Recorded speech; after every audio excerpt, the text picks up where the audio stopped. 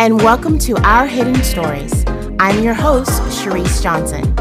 If we're honest, most of us live life through a social media highlight reel, only sharing parts of who we are with those around us. Well, today is an opportunity to not only listen, but to get out of the game of hide and seek we often play with ourselves. So sit back, get comfortable, and let's dive into today's episode. Because remember, there are always layers of hidden stories waiting to be told.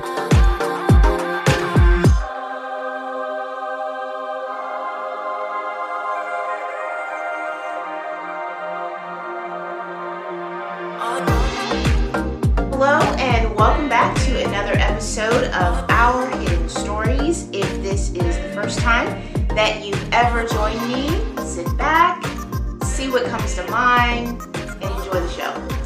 All that being said, I am back again with Octavia Scott, who is with me on episode 3. Funny episode, great episode. So if you haven't heard it, you are missing out. Go back, listen to it, and then catch up. All that being said, I do want to take a moment. We are days out from the judgment on Breonna Taylor, a beautiful Black woman who was murdered while sleeping in her bed. If that's not a story that you're familiar with, you absolutely should be. But we want to take a moment just to acknowledge, as Black women, the hurt, the disappointment, and the sadness. Those words aren't adequate, but I would not forgive myself if I wouldn't take a moment and honor her life and the fact that we are all still fighting for justice.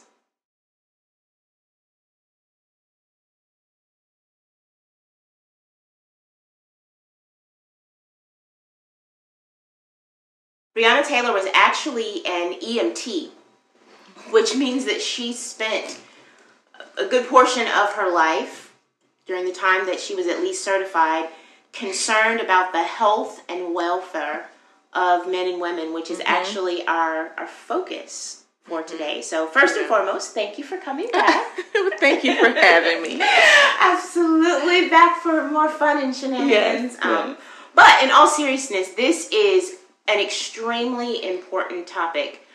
I was talking with someone the other day even about the whole concept of wellness as a whole. And really, when we look at the history of wellness, what we realize is it's a very Eurocentric term. Absolutely. And is a luxury and a privilege. That people are not aware of it being a privilege and a luxury. Absolutely. That you can so very quickly, if you can, I'll say that, so very quickly, something is wrong with you, be it emotionally or physically, that you can just pick up the phone and say, oh, I'll make an appointment and get that checked out. Right. Even if you know, your eyesight is going bad or there's a dental visit that's coming up or whatever the case may be. And you can say, oh, you know what? I'm going to put that on my schedule to check in with the doctor about that. Absolutely. That is an absolute privilege. Right. And it's a privilege that is being taken away more and more. Over the last few years, there have been constant changes to everyone having equal access to quality care. So let's also say, even in places where you may be afforded the small opportunity to go to a physician, your options are limited. Correct. The amount of time that you might have to wait to get in to see someone and the kind of care that you get can absolutely be a crapshoot. Yes. Yes. So then there's that. So kind of one question I have or thought, in what ways do you feel like you've been personally let down by your access to adequate care? I feel like that's such a loaded question on so many different dynamics. I'll say just personally, I think for me, because I was a social worker for years. I know the last time we talked, like I was, kind of gave my early years and what am I going to do with this degree kind of deal. And so being a social worker for over, I would say maybe 13 years, kind of puts you in a different dynamic of people. Across the board, I think people also, we talked about last time, people kind of have a preset idea of when you kind of throw terms out and throw words out. Yeah. Well, what dynamic of people does that represent? All. Right. Right. Because there's no, limitations on people being abused. So I think for me, I don't think I know, for me, my first kind of clear picture of inadequate care, kind of when I went from having small children or being a case manager for smaller children and moved to being a case manager for adolescents. Because then that changes the dynamic. There's so many different trauma experiences that happen. Okay. And so then I started thinking about, well, when I go to the doctor, because I think when you are a case manager, you're a therapist, you're working in that capacity, there's a natural ability to advocate for others. Right. That's your job. Yeah. To make sure somebody's getting the best care. And so then you oftentimes overlook, well, am I advocating for myself to receive just as equal amount of care? And so I would just take it like the doctor, and then you go to places and you have this faith that the doctor is going to give you the right information. Yes. And they're caring for you in the same capacity that they would be caring for your white counterparts. Let's just be honest with that. And so I remember distinctly one of the things that was a clear picture for me, because I know people like to throw out maybe it wasn't the same. Like they try to have all of these different components and dynamics, right? Minimize. So they try to minimize. Maybe that was an exception to the rule that you experienced. That was a unique experience. Of, all doctors aren't like that. Okay, so I actually have an incident that happened, and it was the same doctor, actually the same condition. Wow. And I was retelling this story just recently to one of my daughters because they had not that issue, but they had a doctor give them some information, and I was trying to teach daughters, Black women, how to advocate for themselves in a doctor's office. So this particular incident happened, I would say, maybe 17 years ago. Wow.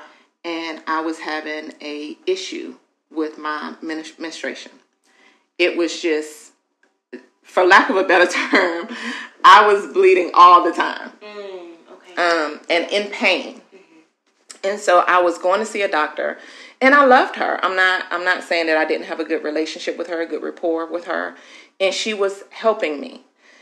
And so what I found out just by talking to another woman who happened to be white that was having the same issue said to me, well, you should go see Dr. So-and-so. She has been great for me. And when she said it, I said, that is my doctor. Oh. And I said, so what is she doing for you differently? She goes on to tell me about this procedure that she had done right when she first mentioned it. Now, I had been suffering for almost 2 years.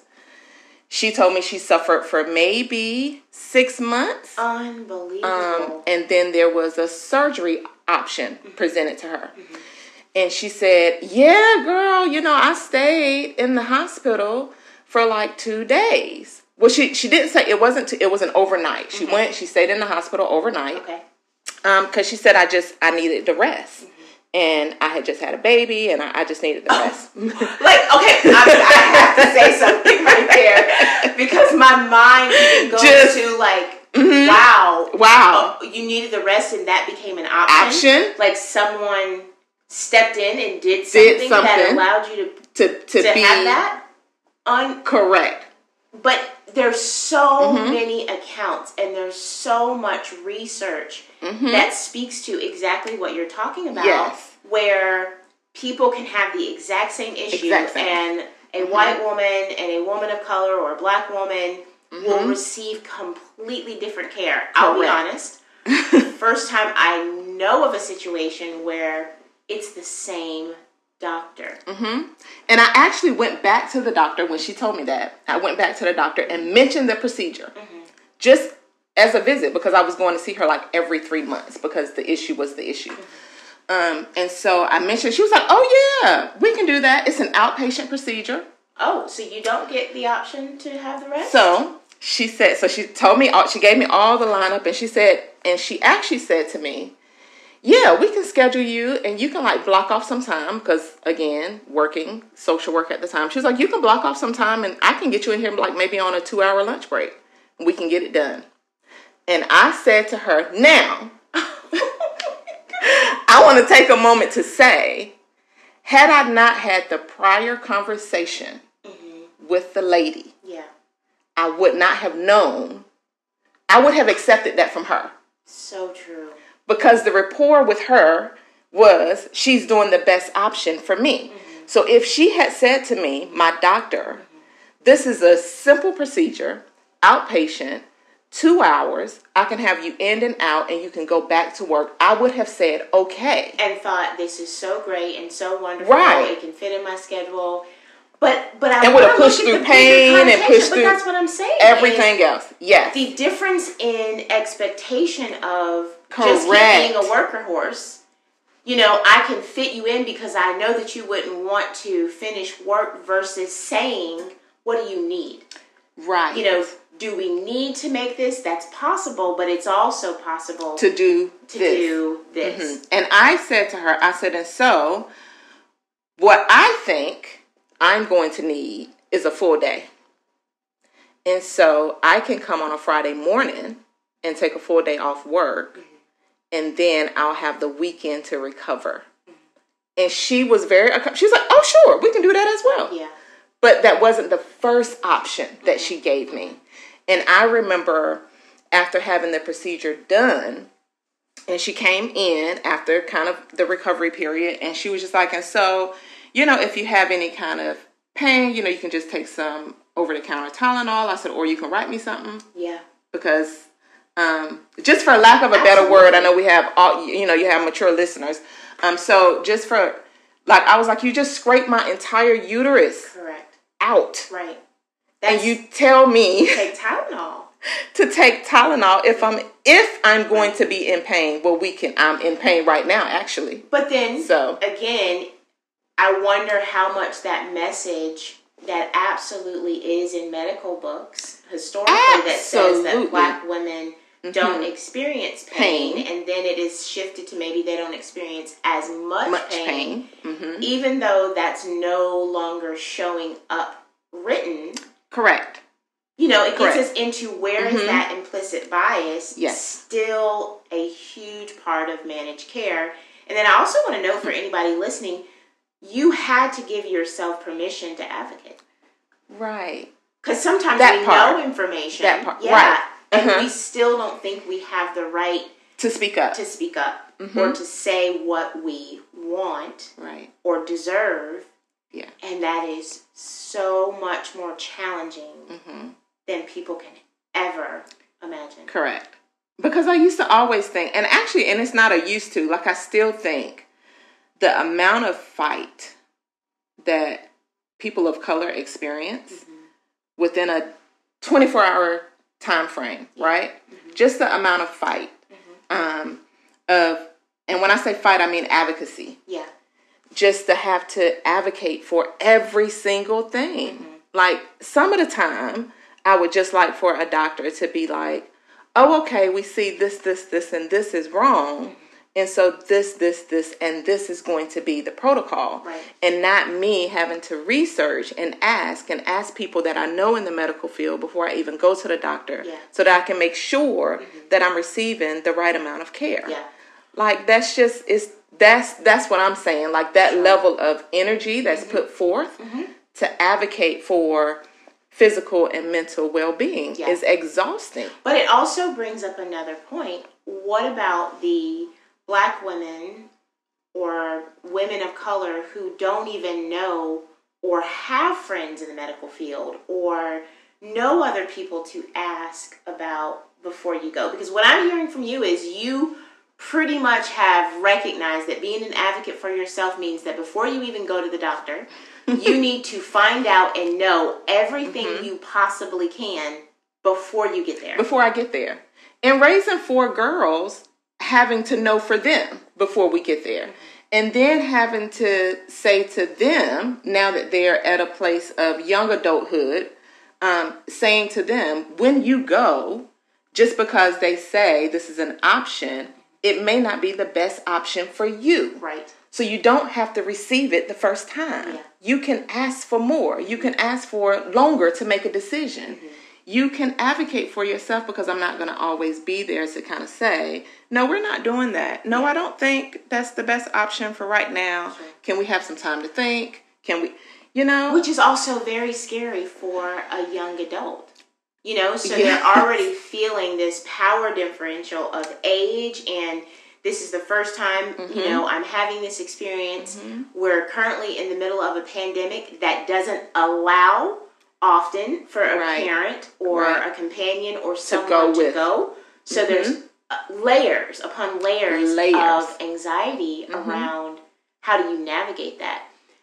When you said you were talking to someone, and if it wasn't for that conversation, you wouldn't have that information, how do you believe that other white women who have greater access to healthcare, well-being, protocols, physicians can play a part? I think, first off, I think that it is very important for the people in your circle to not all look like you. And so then you'll have a clear understanding when you're just having general conversation about things. Hey, I went to the eye doctor, or hey, I think I might have found a lump, or hey, I think I might have this issue. Then they are kind of saying, well, I can't believe you are still dealing with that. Yeah. I went and they gave me something and I was done with that, within 30 days. And I can't believe it's been 9 months and you're still dealing with the same issue. Mm-hmm. I think that opens a dialogue when people within your circle don't all look like you. Yeah. Then you start having conversations around a lot of things that can kind of shed light to somebody that is not getting the adequate care, to kind of second guess and go, well, wait a minute. Next time I go, I'm going to ask about that. Yeah. Or on the flip side, for, our white counterparts to kind of say, well, that kind of sucks that I received that treatment and you didn't. And I think, just like you were saying earlier, to not minimize that, to not say, well, my doctor is great, so you should go to my doctor, because that then becomes the thing. It's not the doctor. Yeah. It's the practice. True. Well, and then even the next question, she gave you information, which was helpful, but that next step would also be, let's say I hear you say you're having an issue, I'm having a better experience, also being able to go, what's that been like for you? Yes. I can't even imagine how hard that has been, that you're struggling with this. Correct.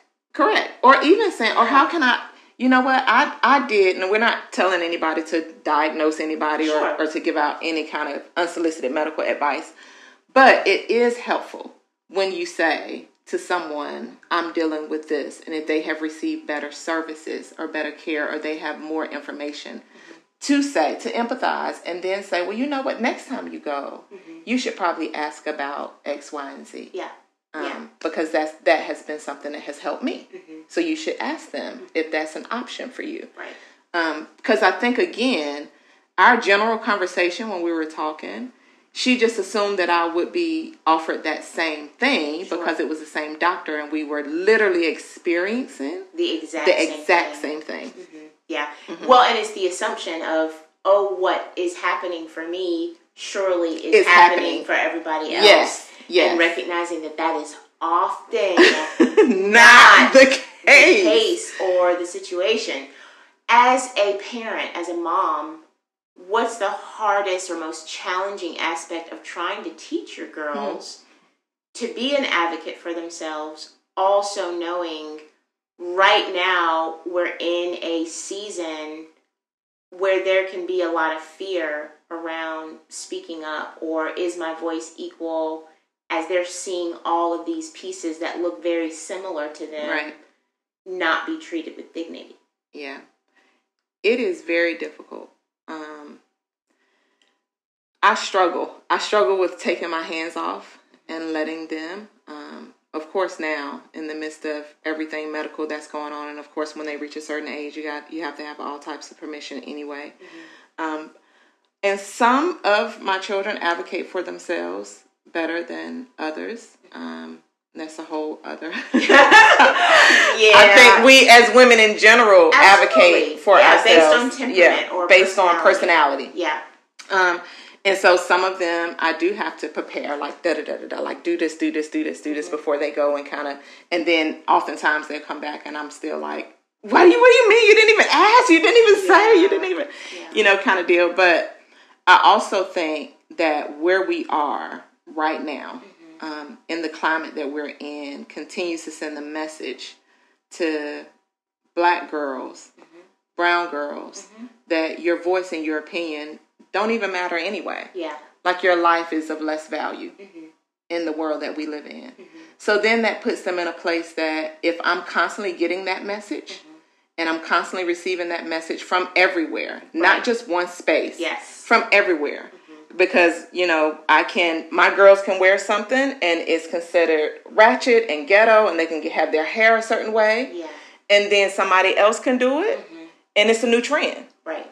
And so they're constantly being told the things that they do are of no value, which kind of says to them, I'm of no value.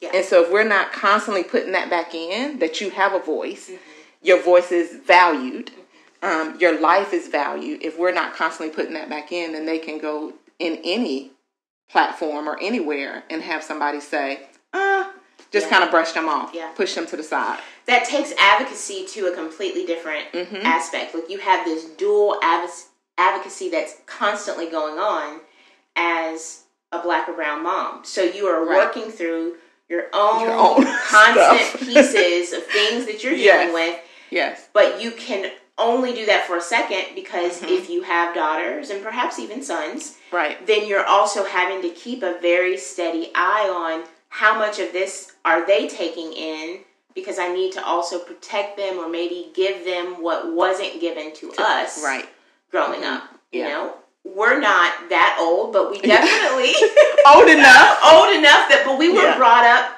or at least I'll speak for myself, in a time where you were taught directly and indirectly not to question someone who was a physician or just an authority. It was, you need to trust what they say. So the concept of advocating for yourself is still very much a conflict for a lot of people. And I also want to say, if you're around someone, not you in particular, but somebody that's listening, and you see someone that is what you may think dramatically advocating for themselves, there's a backstory.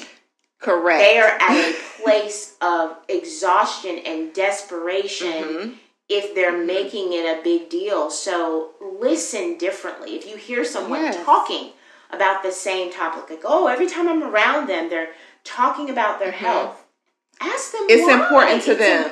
It's important. And they're obviously not being heard on other platforms that they feel like, now I need to say it again, that this is what's going on with me physically or mentally. Yeah. What would help make the process of engaging with the medical community easier for you? Like, I'm definitely not going to go, what's the solution? Because if we knew, we would not be having this conversation. I mean, well, that's not true. We know. But anyway, for you in particular, what are some of the small or big things that would just make your experience, in whether it's mental or physical, quote unquote, wellness, just better? I know for me, I know we talked about it a little last time about how we filter ourselves a lot, because we want to be perceived as friendly, right? We don't want to go places and be the typical angry Black woman, with the attitude, hostile, aggressive, because that's kind of how we're painted anyway. And so I've learned, just on my journey of the last 3 years or so, just medically, of dealing with some things, that I don't care. Yeah. I just, real talk, like I can't care that much about how you're going to perceive me, because I could die. And then I'm going to be like, oh, well, I was too meek to make the doctor pay attention to something. And so I push back when I go to the doctor. I use sarcasm a lot. No, not me. It's my tool of choice. That's okay. That is okay. And so I do find myself being very sarcastic with the doctor. Just more recently, I had something happen, and the doctor had prescribed me melatonin and magnesium. Like, that's even a prescription. You can go to like GNC and get it. Seriously. Oh, and so delivered by Instacart. Right. In the world. What in the world? And so I went back, and the issue had progressed. But the doctor just kind of said, well, we're just going to try this for like 45 days and see how it goes. It's, you know. So I went back, and the situation had progressed. And so she's just like, okay, so we're going to increase this particular thing, and then we're going to do this, and I'm going to make this referral. And I said, well, I guess we can make a note that melatonin didn't work. Right. Just say that. Please right make now. Sure you update the record. Update that. Yes. Also, that magnesium ain't cutting it. No, and then she kind of gave me kind of the side eye. She was like, Octavia. And I was like, well, yeah, kind of deal. But I'm also going to point out that what you're doing, I was almost going to say, is the sarcasm for you, or is it for them? Maybe a little bit of both, but it becomes the only way that you sometimes can actually say what you need to, right? And it be slightly disarmed. Correct. Because like just with a little hint of humor. Yeah. When it's really not funny. When it's really not funny, because you shouldn't have given me that 45 days ago. Yeah. We should have been at this place 45 days ago. So, and then I just and then now she's kind of in a knee-jerk moment of wanting to do, and I'm also saying, and so what we're not doing all of that. Yeah. We're gonna do this. I'm comfortable with, and I've learned just from years of social work of not to say flat out what you're not going to do to a medical professional, especially for children, as opposed to saying what you are willing to do, what you're willing to try, and what you would be willing to try at a later date. Right. Which is good language. Yes. But then I also hear at that point you guys have this tension going on where someone who is intended to be support and care now is a negotiator. A negotiator for your health. For your health. And just even the aspect of, man, where can you go and feel like you're cared for and supported?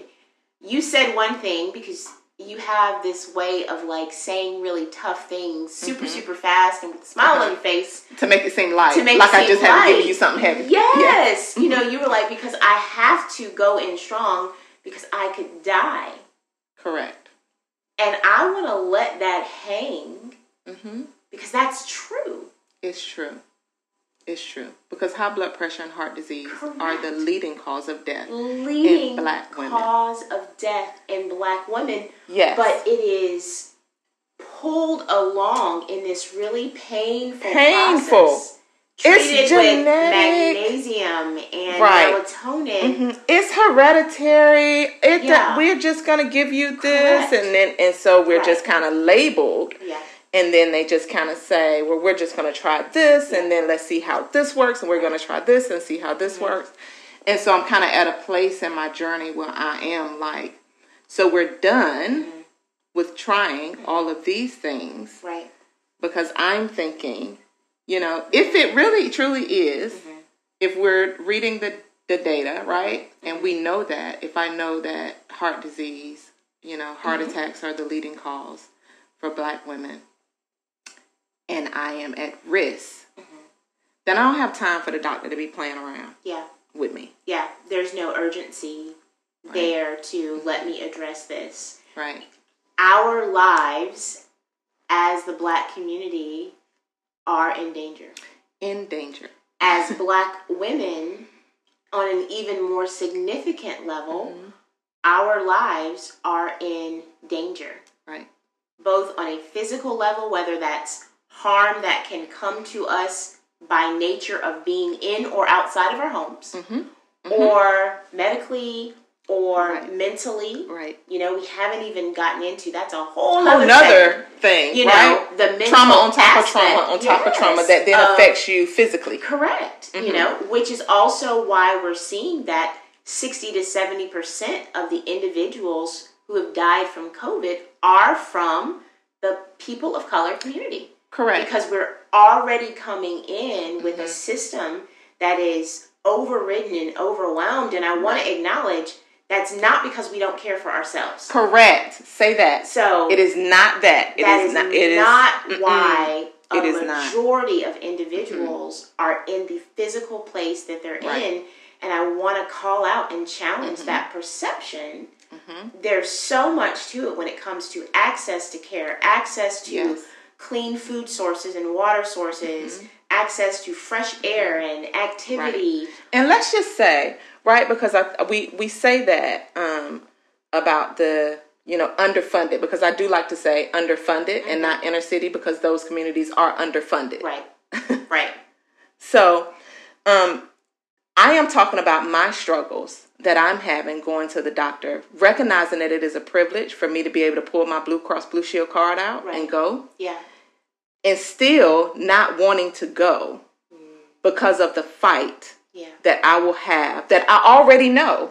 Building up to the appointment, I already know I'm going to have to go in with this strong front of what I'm willing to accept and what I'm willing not to accept for my health. Who wants that? And then you got to work every day. You got a family to take care of. You have kids to take care of. You have dinner to cook. You got to make sure what people eat. And so now that experience of being able to say, oh, I'm going to go to the doctor for a 6-month checkup or a follow-up visit turns into like, let me put my gloves on and be ready when I walk in. Which Who wants that for a $15 copay? Well, and it's not even so much even you want it. You got to have the capacity to even get there.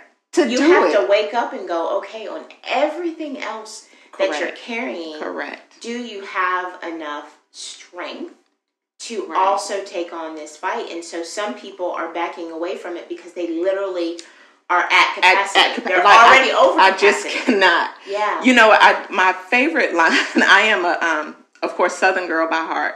So there is this old movie, I think it was 95, 96. Julia Roberts was in it. I think it's called Something to Talk About, I can't remember. But in the movie, she literally says, it's a whole dynamic in the movie, but my favorite line in the movie is she says to the person, she's kind of given a list of all the things that she has to do. She's in the midst of a divorce or a separation or something. She's kind of given a list of all the things that she has to do, and she goes, and so I do not have time for the nervous breakdown that I deserve. Yes. And so I feel like Such that a true statement. often, right? I just do not have time. And most women don't have time for the mental rest that their body requires to recover for just the next day. Yeah. And I also think that that's something that other cultures take for granted. The ability to rest. Yeah. The ability to ask for rest. I asked to stay in the hospital for it. The ability to even ask for that is a privilege. But you also had to be in a situation at that point in your life where it was even possible. Correct. Because some may want to ask, but then also go, but that's not possible. Because of all the responsibilities that I have, Yeah. If you are a non-BIPOC person and you're listening to this, I want you to continue to challenge yourself to treat the people of color, the women, the Black women in your life differently. Yes. And so a lot of times people will ask, well, what can I do? You can find out how they're doing, and not in the cliche, well, how are you? Right. But be specific. How's your health? Correct. How are you sleeping? Are you eating okay? Is there a way that I can support you in finding rest? Yes, in finding rest. Then it's up to them or us to decide how comfortable we feel.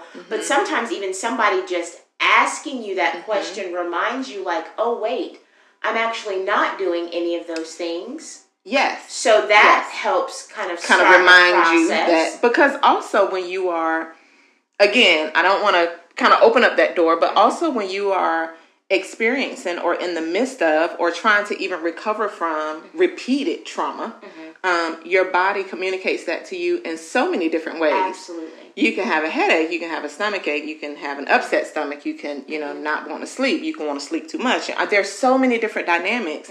So when somebody points that out to you, like you're saying, like if you're asking me, and I say to you just in general conversation, I haven't had an appetite for the last, few days. I don't know what that's all about. To just, again, for your friends that are women of color, to just not let somebody bulldozer straight through that. To just kind of circle back. Right.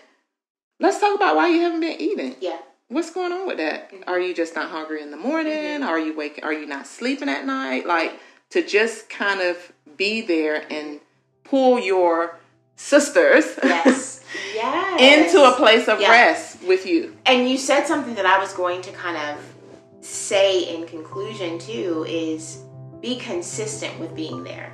Yes. So know that the first time that you may reach out to your sisters of color, they may not open the door with floodgates and allow you to support them, because we are typically not very used to being supported. So it's odd and it's uncomfortable, and we're not trusting. And we don't know what your motives are with that. Correct. You might be we don't trying to cushion me up to ask me to do something, and so I don't want that either. But so when someone is consistent, then it lets me know, oh, you don't want anything from me. You actually care. And so be consistent with checking on your sisters of color in your life. Yes. Don't let it be after somebody died. Don't let it just be. Those moments are good. Don't get me wrong. They're helpful. But it's the other moments when everyone else has gone back to their lives. Right. And we're still holding all of that trauma packed on with all the other years and generations of trauma that's showing up in every facet of our lives, that we still need to be pulled in to community and reminded that we matter. Correct. Correct. We don't just want to hear that we matter. We need to be shown that we matter. Right. Yeah. That makes a huge difference. Yeah, big difference. Thank you for joining us today. These conversations, I don't care if anyone else needs them. They have been so valuable for me. And for me. Yeah, just to have this space to be honest and real. Don't be just a listener. I always encourage you to take what you hear and do something with it. So until we meet again, have a great one.